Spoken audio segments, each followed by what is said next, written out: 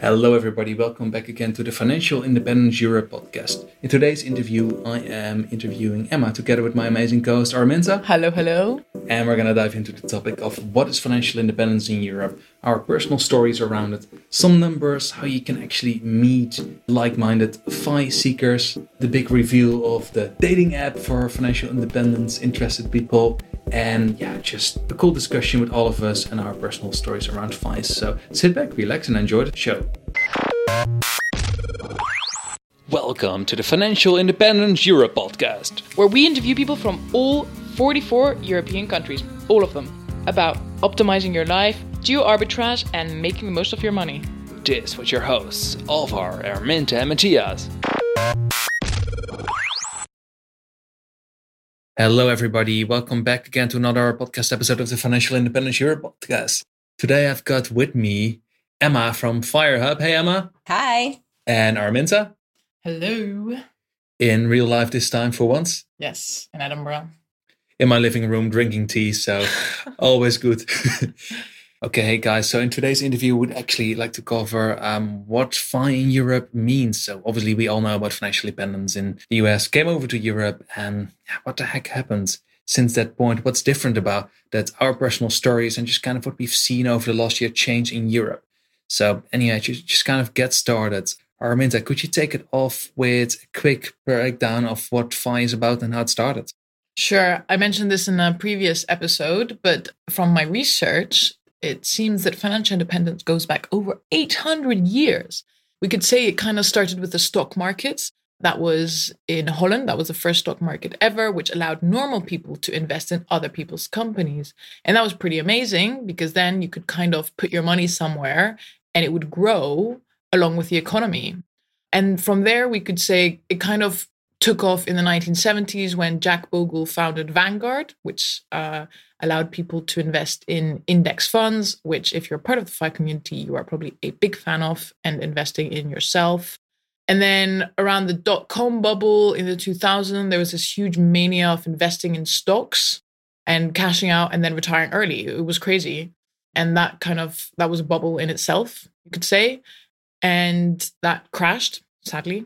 And then in 2003, the first kind of FI blogger that I found was Early Retirement Extreme, Jacob. And he documents this journey from, working at a full-time job to retiring early. And from there, it kind of took off. And we've got a ton of other FI blogs, some of them interesting, some of them traditional, a bit of everything. And we're going to talk a bit about that today, what we think of financial independence blogs and communities in general, especially in Europe. I think that's quite interesting. So, Alvar, what would you say is different in Europe versus the US, for example? So I think as for motives, like I discovered FI first through US blogs, Mr. Money Mustache, the Mad Fientist, and back then also Dave Ramsey partly, which is not necessarily FI, but just listening to their principles, why they wanted to reach FI, why they wanted to become financially independent, not working 60 hours a week, having decent health insurance, getting around all of that, and kind of like all their reasons that don't really apply to me. Like, I find, hey, fair enough if that's good for the Americans, but I feel for myself in Europe, like for me, health insurance is covered. Pensions, there's a relatively okay system set up, and I'm not working more than 35 to 40 hours a week in most jobs. For me, it's really about having options, building either the kind of cash flow or the financial cushion to have choices and be able to walk away from a job if I don't like it. So it's really about being options. And like I grew up relatively poorly in some times of my life, and that made me quite often it built me, or it made me build up a scarcity mindset around money. And honestly, FI for me in many ways is also a tool of kind of like counteract against that. So for me, that's the kind of like the difference I feel personally between the US and mainly just like my personal feelings around that. And one thing I'm also curious about, Emma, could you maybe also just quickly, because we haven't properly asked it yet, introduce yourself and kind of like, and how you feel FI in Europe is different versus the US and how FireHub comes into that. Okay, I'm Emma White. I'm originally from Scotland, but while I started the whole FIRE thing, I was living in Germany with my husband, and we discovered FIRE together. And then we started a blog around a year or two after we first discovered the whole concept called What Life Could Be. And through that, we started organizing meetups. And that then grew into this Fire Hub monster project that we didn't expect to be a monster at the start. And the reason that we did that was because there were so many blogs out there from the US, and they were all talking about Roth IRAs and 401ks and what to do about health insurance and how to invest in Vanguard index funds. And while we loved the whole idea of FIRE, we couldn't do any of that stuff in Europe. We knew there must be some way of doing equivalent stuff, but how do you find that out? How do you know about that?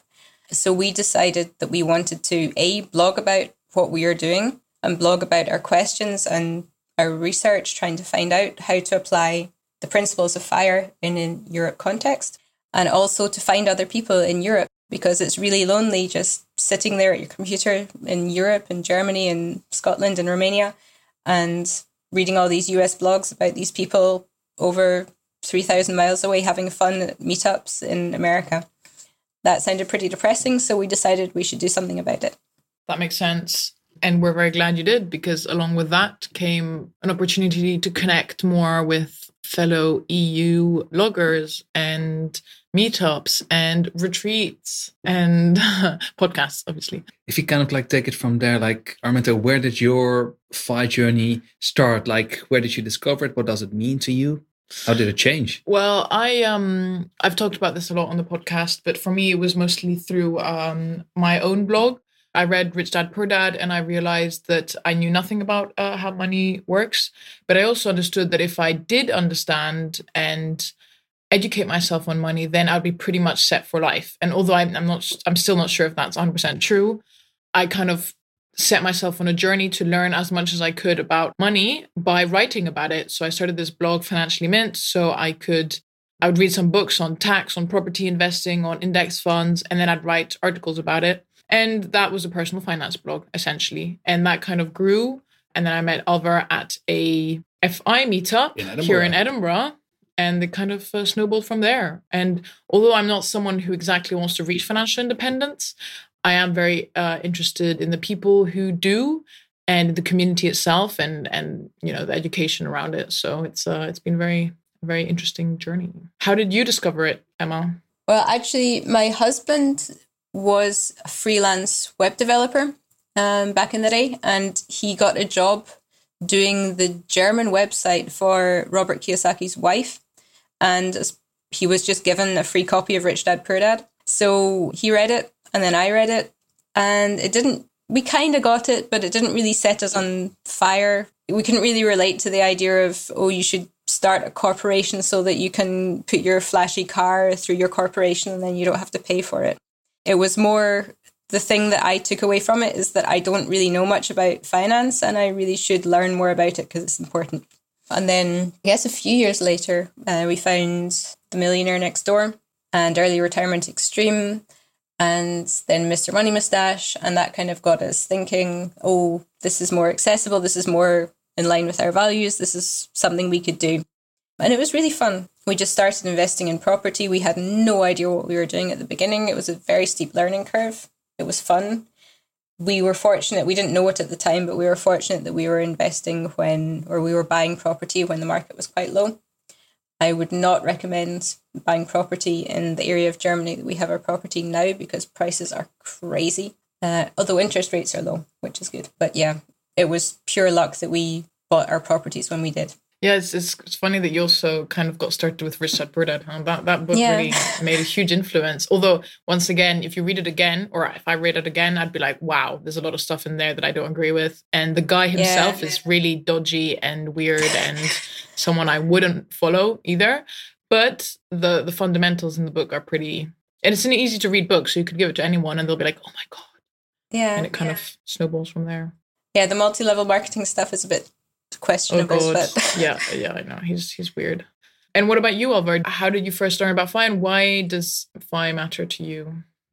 Nice one. So if you ask me, why does it matter? It's really, like, I kind of explained this on previous episodes as well, but having the ability to kind of like manage and control my own life in terms of, okay, I've got this enormous stack of money sitting either investments or in other ways, which I can use to fund myself. I could literally right now decide to stop working and just not work for the next 10, 12 years and sit here in my flat in Scotland and just do nothing, which is obviously not what I'm intending to do. But having that option, it creates freedom, and it's about having that opportunity. That's why it matters to me. But if you then ask me, okay, how did I discover this? How did I learn more about that? It really started, sadly enough, with Dave Ramsey and MLMs, which Lovely. might sound weird, but years and years back, there used to be this MLM platform called Plan B for You in the Netherlands and lots of other countries. It was a complete scam.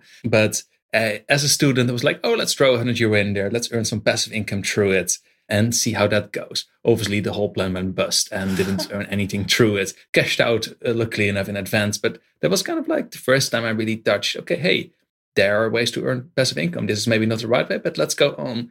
And at that point, a couple of years after that, I walked into Dave Ramsey and started to binge watch his YouTube videos.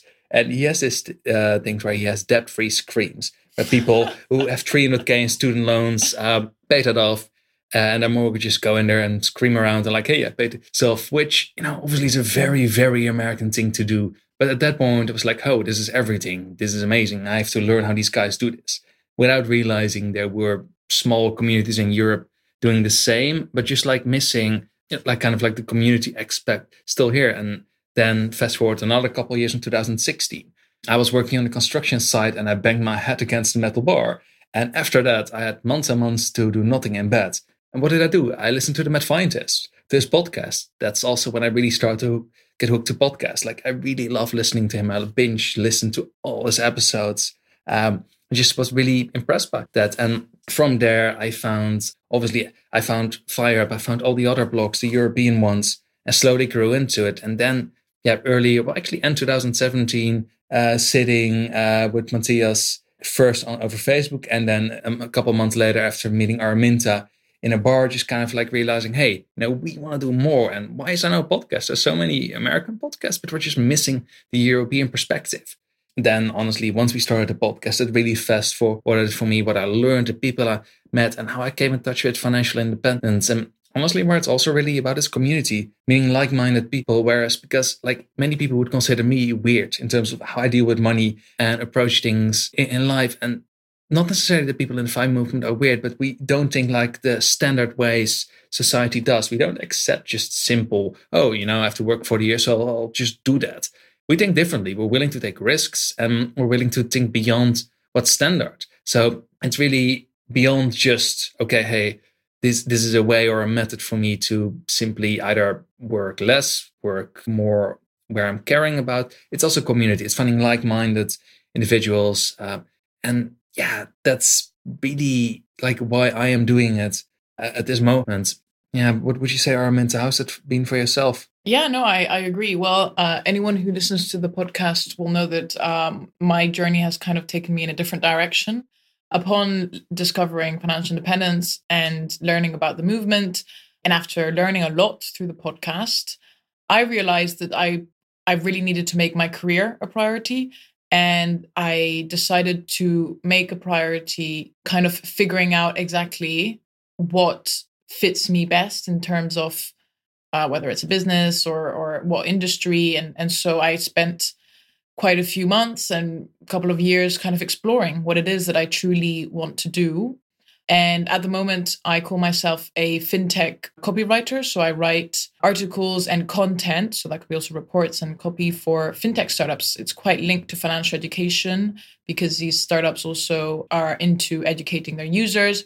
But I feel that through these fintech startups, they provide tools, right? A lot of people aren't financially educated because they can't be bothered to read a book or a blog. Okay, that's fine. But then if you have to use a tool, then you're automatically in the action of educating yourself, whether that could be a Revolut, or you can see all your expenses, or that could be something like international payments, like TransferWise, for example. When you use TransferWise, you're going to have to figure out how that works. So I'm still very much in the financial education space, but more as a tool rather than content. And so, yeah, financial independence has kind of brought me to prioritize kind of my own career, but also has taught me a lot on the importance of educating others, I guess. And that's also translates into my own work. So it's been a funny ride, and I'm nowhere close to finish. So we'll see where it goes. I don't really know. No, and I think the last note I've got on it was as well. In the beginning, I was really like, okay, I want to earn as much money as possible, move to Switzerland, earn 150K, and just, get this over within 6 years and retire on some random beach. But honestly, after a couple of years of doing this, that's just not really where it's about anymore. No, yeah. It's really, I've learned the financial education aspects. I've automated everything I can. My life is as efficient as possibly can be. And there's just nothing to gain from that perspective anymore. So I'm really grateful financial independence gave me that. But now I'm honestly ready to move to the next part. I'm going to leave everything running on autopilot. But yeah, same as Armin, I mentioned, focus on my career, focus on my happiness, traveling, and just quality of life mainly. And financial independence will be the tool for me to, it doesn't just get it done faster versus if I had not. But there's no rush. No, exactly. But just like there's no rush, but I can do it now instead of having to wait 50 years. I can do it in 5. But it's also because we are in Europe that we're not in such a rush. If we had True. like 70-hour work weeks and extremely high expenses in a high cost of living area with crazy health insurance, then maybe we'd be in a big rush. But we're not, because, we're in cozy countries and comfortable. Europe are good. Actually curious, Emma, have you had any similar experiences yourself? Difficult to say, I guess. The way I feel about FI now, I think we're 4 or 5 years into FI, is completely different to how I felt when we first found out about FI and when I first became FI. Because when I first discovered it, I was more running away from a job I hated. I was more focusing on what I was running away from and not really thinking about what I was retiring to. Whereas now, obviously, I've been FI since, I think, summer 2015. So quite a while now. And my mindset about FI has completely changed. Something I see a lot in a lot of the FI blogs are that people see the people who are working towards FI, they kind of see FI as this magic wand that's going to fix everything in their lives. And they just need to get to that number, and then everything in their whole life will be wonderful, and there'll be rainbows and unicorns, and it's all going to be great. Unfortunately, I'm FI, but I still have to take out the trash. I still have to wash the dishes. Actually, one of my favorite quotes from our Financial Independence Week Europe this last year in Budapest was, "I may be FI, but my foot still hurts." So becoming FI fixes the money aspect of your life. It gives you options, it gives you security, it gives you choices, but you also really have to know what you're going to do with your life. And I kind of worry about some of the bloggers or some of the people I see in comments or meetups who are worried about what they're going to do when they become FI. They're going to have all this time to fill. Whereas for me, that's completely opposite. I could live 7 lives on all the stuff I want to do. I want to do all sorts of gardening projects, grow my own vegetables. I want to learn 10 billion languages. I want to just do so many things. And I'm never going to be able to do everything.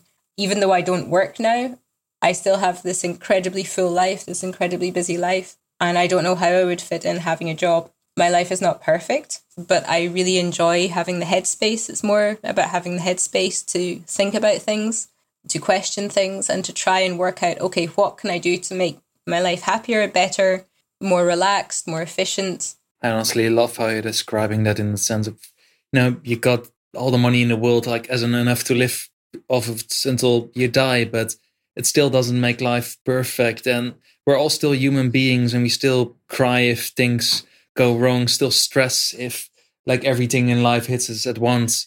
And yeah, not having to work is obviously amazing, and the whole world will be jealous on it. But yeah, it's still, again, it is just life. And I also love how you mentioned in terms of like just the comments and discussions around blogs we're sometimes seeing, or on Reddit, where people are just like, hey, I'm going to save a 400K. They were probably like me, like 2-3 years ago. That's how we all start. Yes, but it's funny to see that a lot of people kind of go through similar phases. And some people I talk to who reach FI, they actually have things planned out.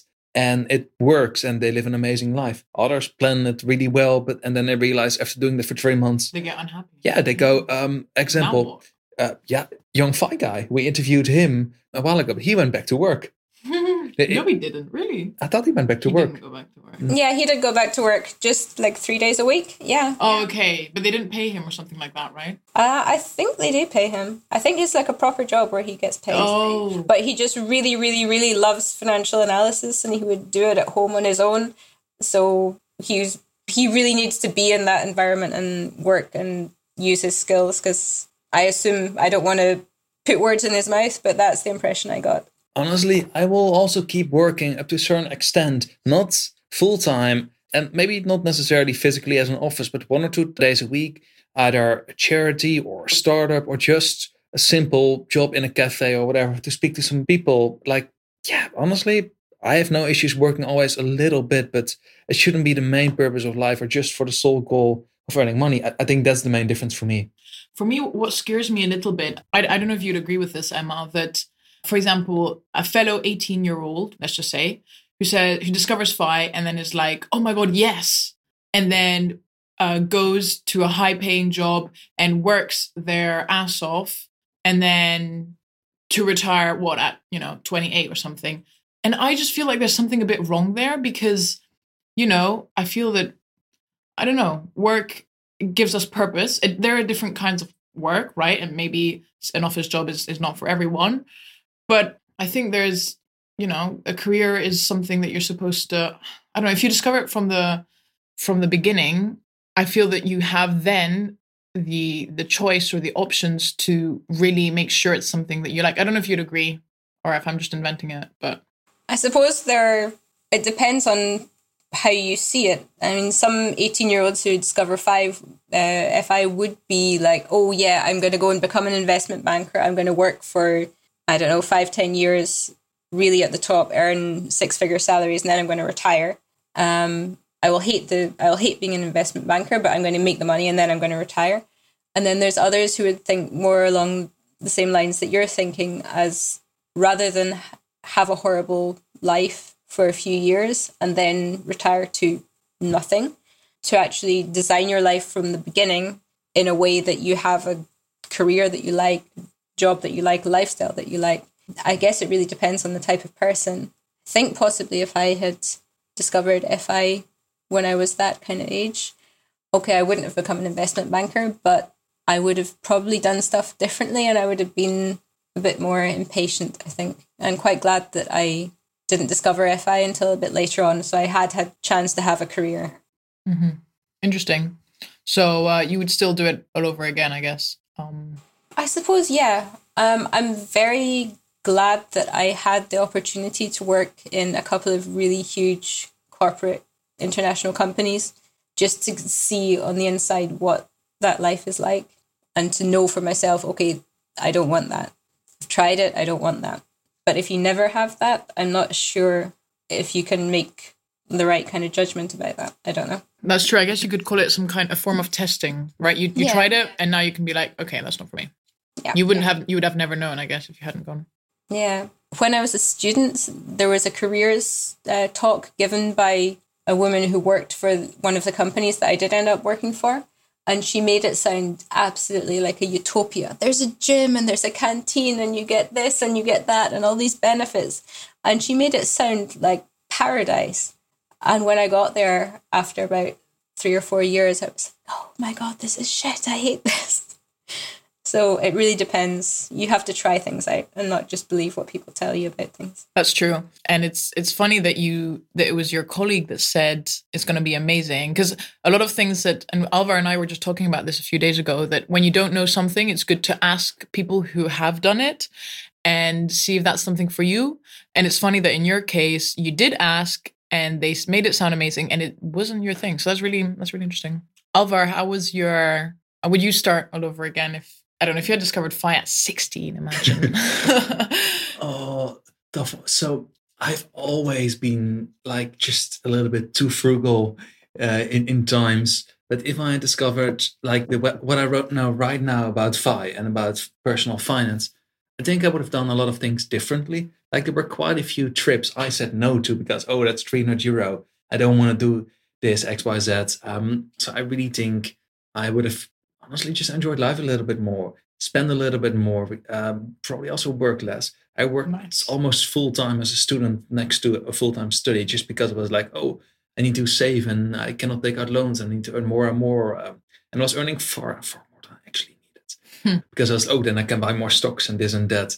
So now, honestly, if I would go back in time and I would know everything I know right now, I would probably have just relaxed a little bit more, enjoyed life. Would have changed my studies? Maybe, but not really totally different. Because if you ask me what would be objectively the easiest way, computer science, go to Switzerland, earn 100K. No, honestly, could have. But if you don't like it, you're not going to survive there for long. Exactly. That's the thing. You're simply not going to be happy. But could I have done that? Yeah. But it's just, that's not the point of life. Yeah, look at Mr. Rip. He does that and he doesn't seem that happy. Really? Oh, no, not so much. Yeah, no, I've been reading his articles for the last months and nobody's saying it himself. He's just kind of like done a little bit with working like this. And the guy, I really love the way he writes. He is so funny and just, I don't know, just a really free, informal writing spirit. But yeah, sometimes you do see the sadness a little bit through it. And yeah, and I guess also the same for the mad scientist. Like he was depressed. Like no, but that's also he wrote it himself. Like for periods, just okay, hey, I don't know what to do, and really trying to get to financial independence. He recorded one episode. I forgot the exact name, but his wife wrote a letter to him regarding her feelings around money. Whereas at the same time, he was completely focused on it and like, oh, I need to earn and save as much as possible. And it's a while ago since I listened to this episode, but the context of that really kind of like was like for me, okay, even the people in the US who earn 100K and are the web developers under us, like it's not utopia. We're all still people. So I think the moral of this whole story is, at least my take from it, we're all people and our responsibility as well as 5 podcasters and bloggers is to, spread the message. There is more than earning 100K and saving everything. This is because just saying, oh, do X, Y, Z and you'll be fine. That's almost irresponsible. Yeah. Like, we have to give people the full picture and experience the good and the bad. And also, like, you only have one life. So don't torture yourself for 10 years just so you have a few years of bliss, which are not even guaranteed. Right? Because you might still be okay. You might die, but you also might not be happy also. So, you only have one life, but we'll see. So, guys, just a little bit of context and some numbers around the FI movement in Europe right now. So I actually find these numbers quite amazing. So let's just get started with FireHub. So 2,190 members as of the 20th of January 2020, which is nuts. And Emma, you probably know the growth of the numbers better than I do, but every time I check those numbers, or like probably the last time I saw this like a year ago, but it's going up massively. And then on top of that, Financial Independence UK, the second biggest group, 1,821 members. Sorry, this is Facebook groups. Yeah, Facebook groups, yes. Yeah, exactly. So Facebook groups. And then next, our own group, FI Europe Podcast, 609 running, I believe just 6-7 months. So pretty happy with that one. And then the Reddit groups. These are just kind of the groups I mainly follow and I found the biggest and the most context. So that's why I'm mentioning them. If there are more, guys, please let us know because maybe we're missing massive ones. So to get started, Dutch Fire, 8,000 members, small little country, 17 million people, go Netherlands. Europe Fire, 15,900. And the biggest of all, Fire UK, 17,300, which is just, I still remember like 6-7 months ago, that was 10,000. So just in terms of numbers like how many people actually join in, go to meetups, go to events. I mean, we've seen it in our own download numbers and bloggers we meet who mention like millions and millions of page views over years. I mean, those things, that is really cool. And yeah, I guess because this movement, like here in Europe, we're still young. In the US, it's been around for, what is it now? Obviously 2003. 2003, yeah. Heck yeah. So 17 years. And whereas in Europe, people knew about it, but it's still early days. It's growing, but it's still really, really small. We're not the hundreds of thousands of people like we've got in the US yet. We might get there, we might not get there, but we're still just young. But I still find these numbers and the way they've been growing, like year over year, just cool and inspiring. And the people who go into these groups and ask questions, I find that really awesome.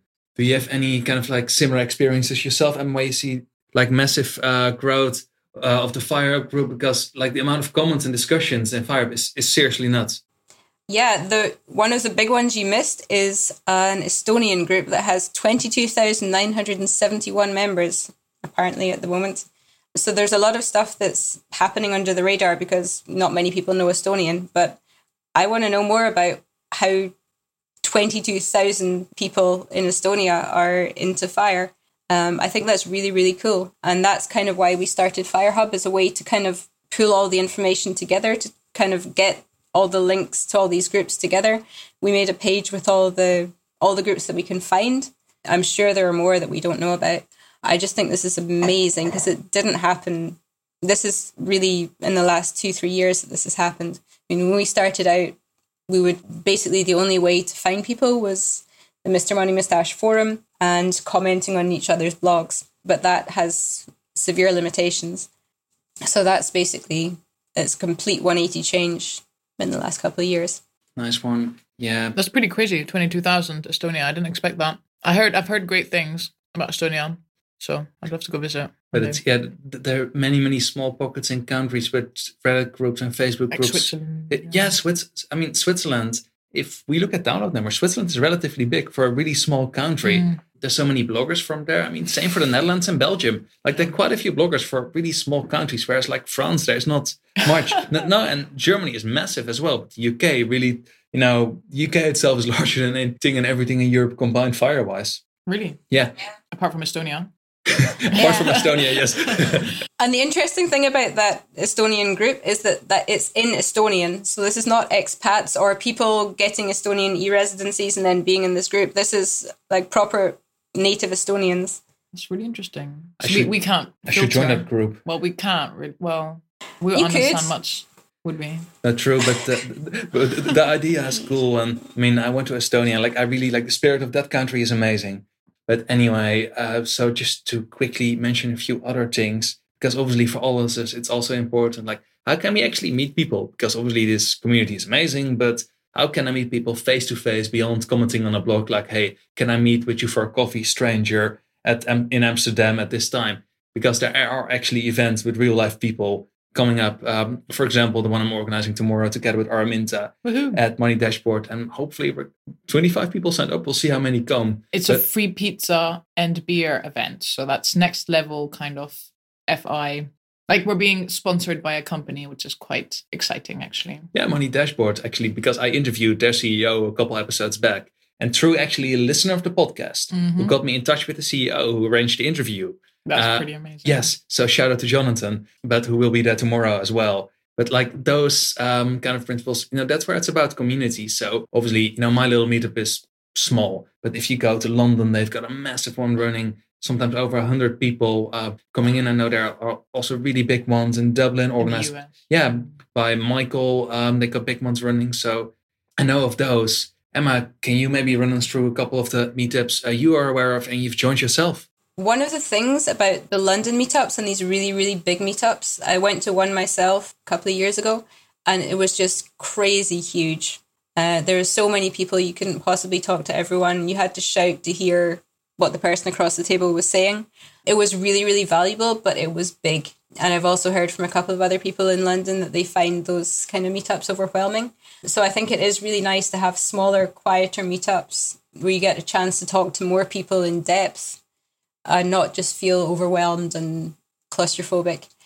We also did that experiment with our annual meetup. It's called Financial Independence Week Europe. And my husband, who is not an English native speaker, came up with the acronym, which is FIWE and is pronounced 5, according to him. But there's been a lot of confusion about that, so we're thinking about rebranding. We always held meetups with 25 participants up till now, except for last year when we just had too much demand and we were too soft to turn everyone away. So we ended up with 50 people for a weekend conference in Budapest. And while I'm glad that we tried it out and why we accepted all those people and we got to meet them, I think the group size was just too big.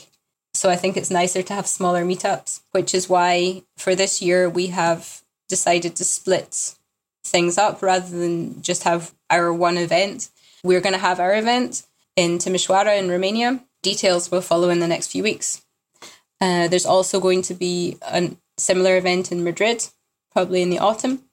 There was already one in October last year, organised by 2 participants who came to Budapest and liked the idea.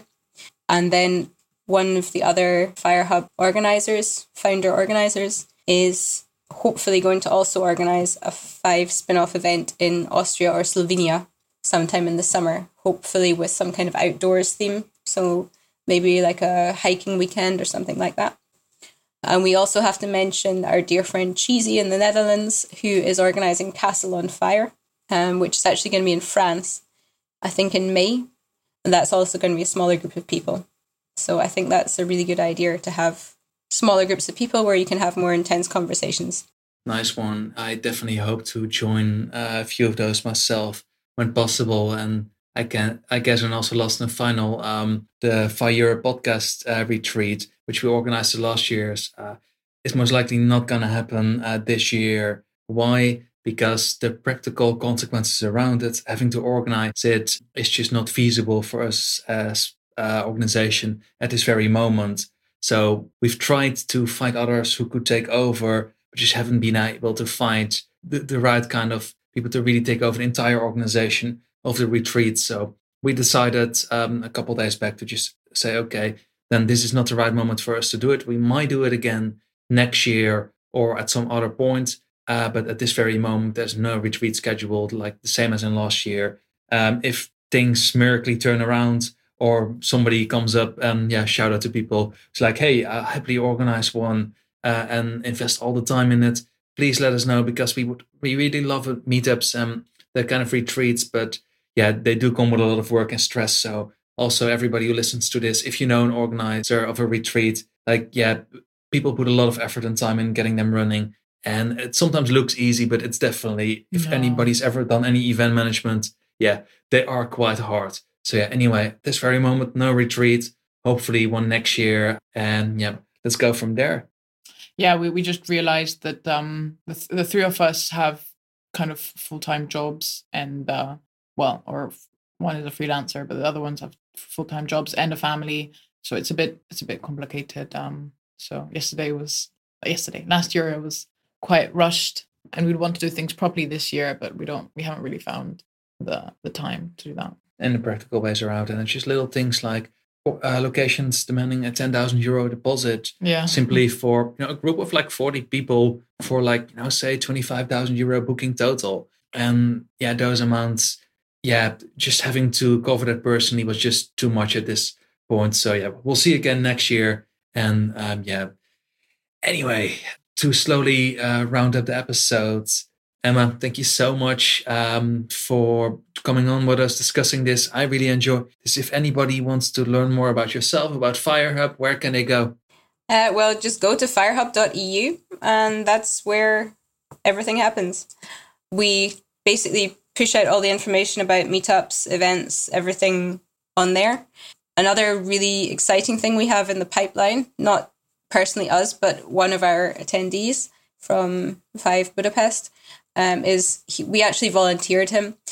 He is creating a fire dating app, because we realized that there are lots of single people interested in fire.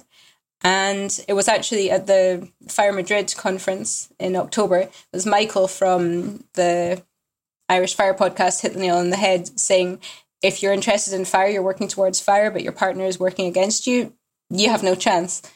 So we thought it would be kind of cool to have a dating app to let people within the fire community find other like-minded fire enthusiasts.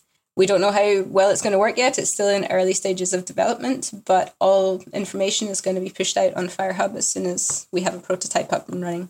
That's so funny. The only thing that I'm thinking is that since fire single people are all over Europe, going on a date will be like taking the plane, right? Because we're all quite spread across Europe. So it's going to be, I guess, is the app going to be for one specific city, or is it going to be for Europe? Or I think it's going to be general at the moment, but then it's going to need a critical mass before it actually takes off. But we just thought it was a fun idea to try out, see where it goes. Yeah, and it was actually Sonia from Money for the Modern Girl said at the in Budapest retreat as well. Yeah, like the US is always first with everything. Why can't we be first with something? We should do this. We should totally do this. The first fire dating app. I love that. Perfect. I agree, and I guess once it goes live, we'll definitely add it to the show notes and help spread the word so many people will start dating and meet fellow fire like-minded people. Anyway, well, actually, on a very last note, because I know Fire also has a very cool calendar tool where you can see all the events organized around Europe with locations and dates. We're going to link to that one in the show notes because I think that's the best overview you're going to find of everything that's being organized. Yeah, and if you know of anything that we've missed, if you know of a group we've missed, please let us know. Yeah, I'll send the link to the FI Europe groups page. We can put that in the show notes. And then if there's anything we've missed, we're really happy to find new things and add new things to our page. So yeah, help us out. Perfect. Anyway, let's round up the episode then. Emma, thank you so much for coming on. Thank you very much for having me. And good luck with your event tomorrow in Edinburgh. I hope I will be joining you at some point, maybe in Easter. Yes. Thank you so much. This episode is sponsored by Mintos, and Mintos is the largest peer-to-peer marketplace for European investors and offers a big selection of loans worldwide with regular returns of up to 12% per annum. And FI Europe listeners get 0.5% cashback bonus on their initial deposits. Head over to financial-independence.eu/Mintos for more information. And the link will also appear in the show notes. Please note, we are no financial advisors, so please do your own research. And by using the referral link, you will also support us to cover the costs of the podcast. Thank you. Thank you guys for listening to this episode. We hope you learned something new and enjoyed the show. You can support us by doing this. Subscribing through your favorite podcast program and leaving us a review. Following us on Instagram and Twitter at Financial Independence Europe. Sending us an email with questions and feedback. We would love to hear from you. All the mentioned articles, books and cool resources can be found in the show notes at financial-independence.eu. Thank you for listening and see you next time.